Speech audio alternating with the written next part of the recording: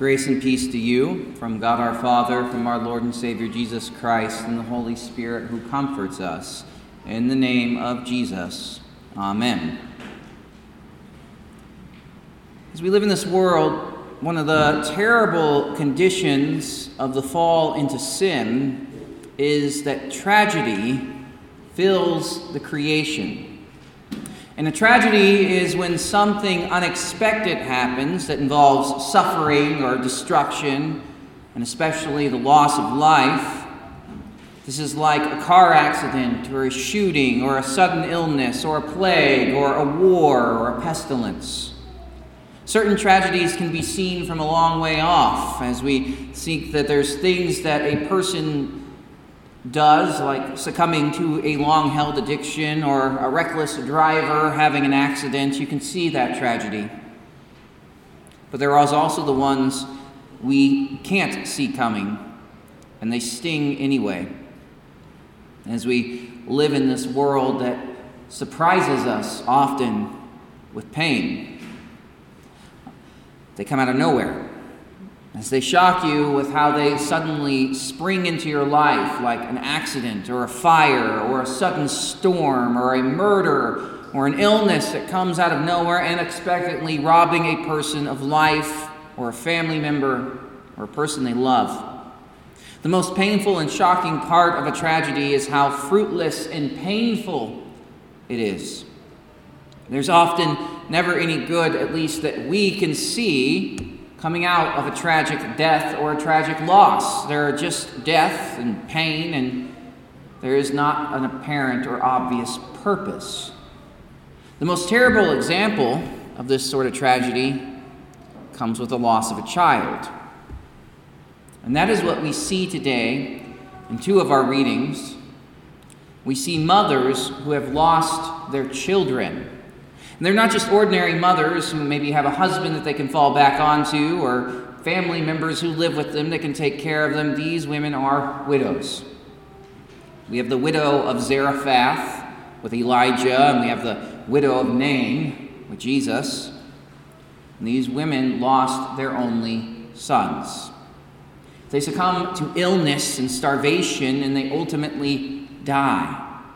And this is where we encounter these women today. It is in the sudden shock and pain of the loss of their only sons, their only child. We see these women cast into their sudden grief and their mourning, and certainly no one can blame them for their tears. Their sadness is completely justifiable as they lose the only remaining family and support that they had. They're left with only themselves and their sorrow. As the scriptures they will say, two are better than one because they have a good reward for their toil. For if they fall, one will lift up his fellow. But woe to him who's left alone when he falls and has not another to lift him up. These women are left with no one. No husband, no family, no other children, just their only sons stripped away from them in their youth. And when such tragedies strike our lives, it's easy to ask the question, where is God? Where is God in every bit of this? If God is loving and good, why is he giving me nothing but grief and sorrow? Why does he seem to be picking on me? Why do others seem to be having nothing but good fortune, blessings, and comfort in this life when I have nothing but pain and loss and sorrow?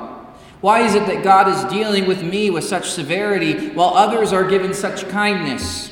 Why do I have such terrible problems and sorrows in this life while others seem to have such pleasant and comfortable lives? Why me? Why? Why is one of the biggest and greatest questions that comes to the mind when we suffer the sorrow of tragic and painful events. Why is there death and sorrow? Why has that death and sorrow come to me? And there's always the obvious answer that we arrive at. It's the answer that the widow of Zarephath came to as she confronted Elijah over the death of her son. She looks at Elijah, who's been staying with her, eating her bread, living in her home. He says, "What have you against me, O man of God? You have come to me to bring my sin to remembrance and cause the death of my son." she's not entirely wrong here, as she complains to Elijah, saying her son's death brings her sins to remembrance. Perhaps the most painful part of tragedy is that it sheds light on the reality of sin. Death exists in this world for a reason. Adam was told in the Garden of Eden, "You may surely eat of every tree of the garden, but the tree of knowledge and good and evil you shall not eat of it, for the day that you eat of it you shall surely die." And certainly death has come into this world because of the sin that infects every aspect now of this fallen creation. As Adam ate the fruit of the forbidden tree, the entire created world fell into disarray and began to crumble and suffer from that moment on. And now the once perfect, immutable, and undying creation that God had made was subjected to death, decay, and debasement. Everything seems to run on death. It was not so at the beginning. Everything was perfectly united with the source of life. God sustained the creation from his goodness and his holiness. Creatures did not have to die to feed other creatures. The earth did not have to receive its fertility from the decomposition and death of another. Everything simply flourished because that is how God created it to exist. But when sin comes into the world, death becomes the reality. For the wages of sin is death. And now creation groans under the subjugation of sin and its terrible consequences. And sin brings more than mere death of our bodies. It brings the spiritual death that we have in being severed from the soul-sustaining goodness and perfection of the Holy One. St. Paul talks about this in his letter to the Ephesians. He says, "And you were dead in your trespasses and sins, in which you formerly walked according to the course of this world, according to the prince of the power of the air, of the spirit that is now working in the sons of disobedience. And among them we too all formerly lived in the lust of our flesh, indulging the desires of the flesh and of the mind, and were by nature children of wrath, even as the rest." This death is so much more terrible and severe than the death of the body. The death of the body is not something that we should fear nearly as much as the destruction of both body and soul in hell. As Jesus says, "So have no fear of them, for nothing is covered that not will be revealed, or hidden that will not be known. What I tell you in the dark, say in the light, and what you hear whispered now, proclaim on the housetops. And do not fear those who can kill the body, but cannot kill the soul. Rather fear him who can destroy both soul and body in hell." And that's what makes death such a fearful event. It's not just that we die, but it's that we die and stand in the judgment of the Holy One. We must stand before God. And he has the power, rightly so, to cast the wicked into hell. Perhaps this is what makes death of our bodies the most terrifying and causes tragedy to be so bleak. It's not that the tragedy is some injustice on God's part, but that it's what our sinful nature merits us. What should really be surprising about tragedy is that it doesn't happen more often. That the grace of God does not permit it to happen as often as we deserve. He guards us against real tragedies for no other reason that he is gracious and he is loving. The Lord says through his prophet Ezekiel, "Have I any pleasure in the death of the wicked, declares the Lord God, and not rather that he should turn from his way and live." See, God is the giver of life. His desire for us, even as sinners, is life. And this is what he calls us to believe about him. And we certainly are to fear his wrath over and against sins so that we live maybe a pious, repentant, holy life. Luther's close of the Ten Commandments teaches us, it says, what does God say about these commandments? It says, "I, the Lord your God, am a jealous God, punishing the children for the sins of the fathers to the third and fourth generation of those who hate me, but showing love to 1,000 generations of those who love me and keep my commandments." What does that mean? But that God threatens to punish all who break these commandments. Therefore, we should fear his wrath and not do anything against him. But he promises grace and every blessing to all those who keep his commandments. Therefore, we should also love and trust in him and gladly do what he commands. And so then we should fear. trespassing against God. We should rightfully hate sin and strive to live lives that are faithful to God and His holy will. Yet we are also to acknowledge our own weakness to sin. We are to look at ourselves and see what we truly are, as we are sinners standing before a righteous God, and God is not wrong in judging sinners. And yet we see God say again and again, He does not desire to be known solely as the God of judgment, but the God who is merciful. He's the one who puts away our sins and brings life to the dead. And that is what we see in Jesus as He approaches the funeral procession in the city of Nain. As the widow is struck with sorrow and sadness at the tragic loss of her only son, we see her encounter with the only begotten Son of God. And He is not unmoved by her loss. On the contrary, He sees her loss and He has compassion for her. There's no compassion greater than that of our Lord Jesus. And though we deserve worse than we get in this life, Jesus does not desire for us to suffer. He sees this woman's tears. He sees her loss and her pain. And so it is with all of us who are loved by God. As King David writes in Psalm 56, he says, "You number my wanderings, you put my tears into your bottle. Are they not all in your book?"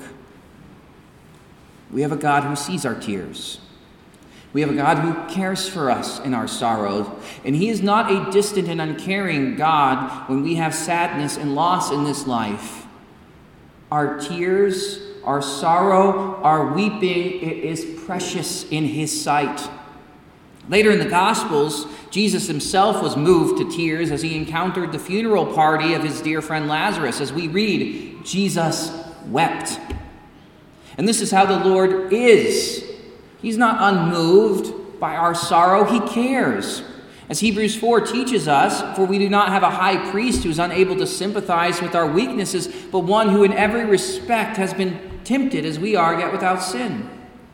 Let us then with confidence draw near to the throne of grace, that we might receive mercy and find grace to help in the time of need.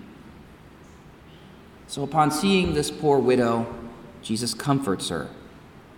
He sees her sadness at the loss of her son, and He says, "Do not weep." And this is not some blind consolation. So often we see someone crying, and that crying makes, especially if you're a guy, that crying makes us all uncomfortable. And we try to comfort the person who's sad. We try to comfort them saying, "Okay, now they're there. It'll be okay." How often our words of consolation are empty, but not with Jesus. The wonder of this event is that Jesus walks up to an inconsolable woman and says, "Do not weep." And His words actually mean something. He's not giving an empty consolation to this woman to make her feel better. He's taking away her reason for sorrow. When Jesus says, "Do not weep," He's telling this woman that He came into this world to take away the cause of her tears and her sorrow. That's something we need to hear from Jesus. How often in our lives do we simply need to hear Jesus walk up to us and tell us, "Weep no longer. I am here. I am with you. I've come to bear your sorrows. I've come to end your tragedy. I will wipe the tears from your eyes." He alone can carry out that promise. As He says to Martha after her brother Lazarus dies, He says, "I am the resurrection and the life. Whoever believes in me, though he die, yet he shall live. And everyone who lives and believes in me shall never die." And this is the truth. Jesus says that He has come to bring life to the world, and He does so by bearing the sins of the world. Jesus tells Nicodemus, "God so loved the world that He gave His only Son, that whoever believes in Him should not perish but have eternal life." Jesus is the one who turns weeping into laughing. He's the one who reverses death and sorrow in this world. He is the one who undoes the power of Satan and the curse of sin, and He relieves us from the burden of divine judgment and gives us His peace. And He does this by being our sin bearer. John the Baptist calls Jesus the Lamb of God who takes away the sin of the world. He takes away the sins of the world by being the sin bearer.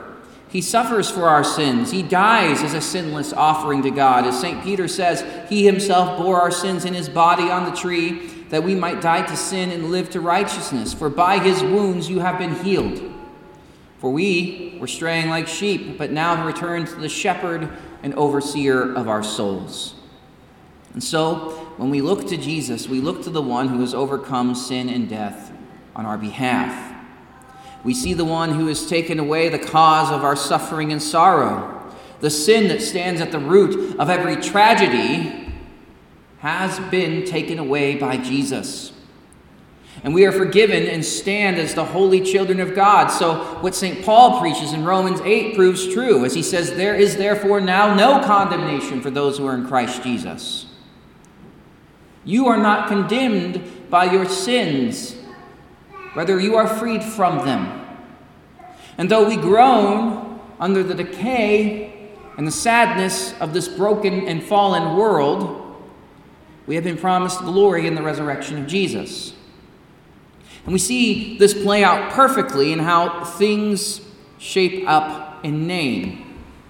Jesus confronts the tragic death in Nain, and as he tells the widow, "Do not weep," he does two things that might seem odd. First, he immediately reaches out and touches the funeral bier that her dead son has been laid upon. This would have been a strange thing for him to do. To touch the dead would make him unclean. Only those who were close family and friends would touch a dead body. They would have to go through a series of washings to be returned to purity so that they could re-enter all the civilized world. Yet Jesus did not hesitate to reach out and touch the funeral bier. And why? Well, he comes to bear our death. He comes to bear the impurity that our death brings. It is only appropriate that Jesus touches this dead man. He has come into this world to bear his sin and to die his death. He takes his impurity and assumes his mortality. And this is who Jesus is. He's the sin bearer. He is the death bearer. And as he does this, he brings death to life.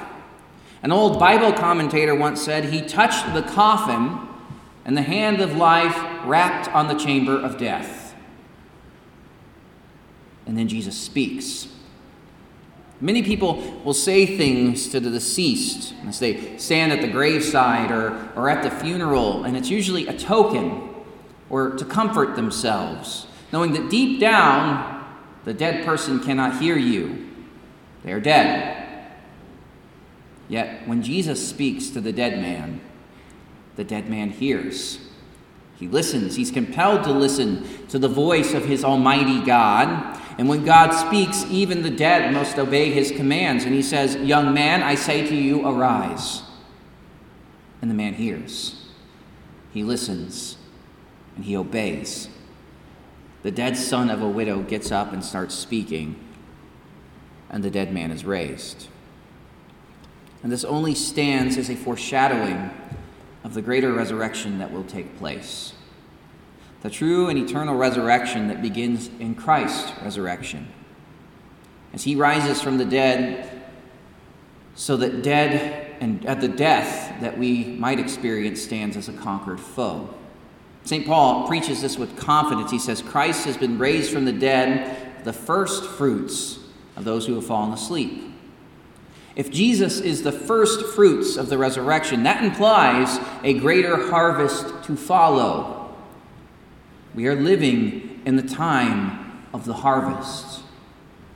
We are living in the midst of the resurrection even now. We live in the time of the assurance that God has conquered our final foe. And as we celebrate the truth that Jesus lives, he does not remain in the tomb. That means we will not remain in our tombs either.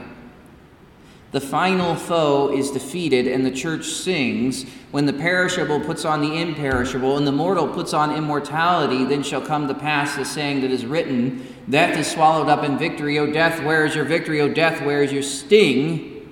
The sting of death is sin. Those are forgiven. And the power of sin is the law.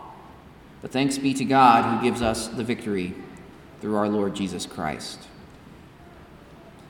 So even as we live in the days of the resurrection, we do live in a time where there is weeping. We do not live, though, as those who are condemned by God in our tears. Rather, our weeping is promised to be brought to an end as we live in this time of resurrection. Even as we face the most horrific and heartbreaking tragedies in this world, Jesus consoles us with the same words that he shares with the widow. Do not weep. And that word of consolation is never empty, as he promises to take away our tears and our sorrows. As we often sing in the 5th stanza of I Know That My Redeemer Lives, he lives to wipe away my tears, he lives to calm my troubled heart. He gives the promise to his church, as he promises to be our shepherd in the valley of sorrows.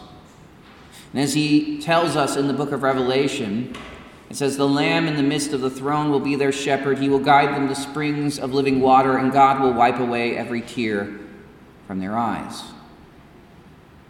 Christ shepherds us through this valley of sorrow, the valley of the shadow of death, so that we do not need to fear death.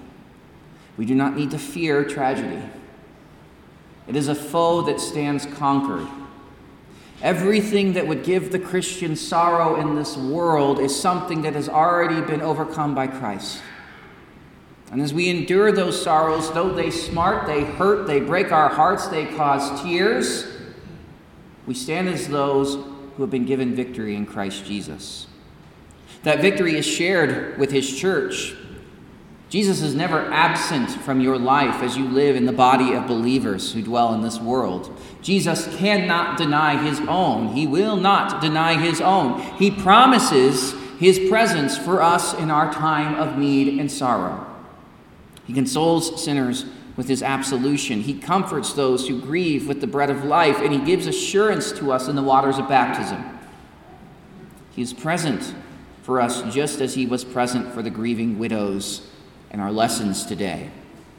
He is present in the preaching of his word, in the forgiveness of sins, and the promise of his presence in his sacraments. Our Lord Jesus Christ takes away our weeping and our sorrow. He comforts us as he says, I forgive you. You are mine. I love you. And as he takes away that weeping and sorrow, he brings us ultimately to be at home with him in heaven. And so cling to Jesus. Trust in his word. Know how he cares for you. Know that he is never distant in your tragedy. He is never far from your sorrow. And he cares for you in the midst of your tears. And above all, he is the giver of life. As we live in the resurrection of the dead are raised every time their sins are forgiven by Jesus. We raise the dead as the people of God as we live in the forgiveness of sins. We live in the assurance that Christ has risen for us every time we hear the words, I forgive you, spoken by our Lord Jesus Christ. So we have life in the face of death every day until the last day, when the Lord will open up every tomb and every grave and say, arise. Let us pray.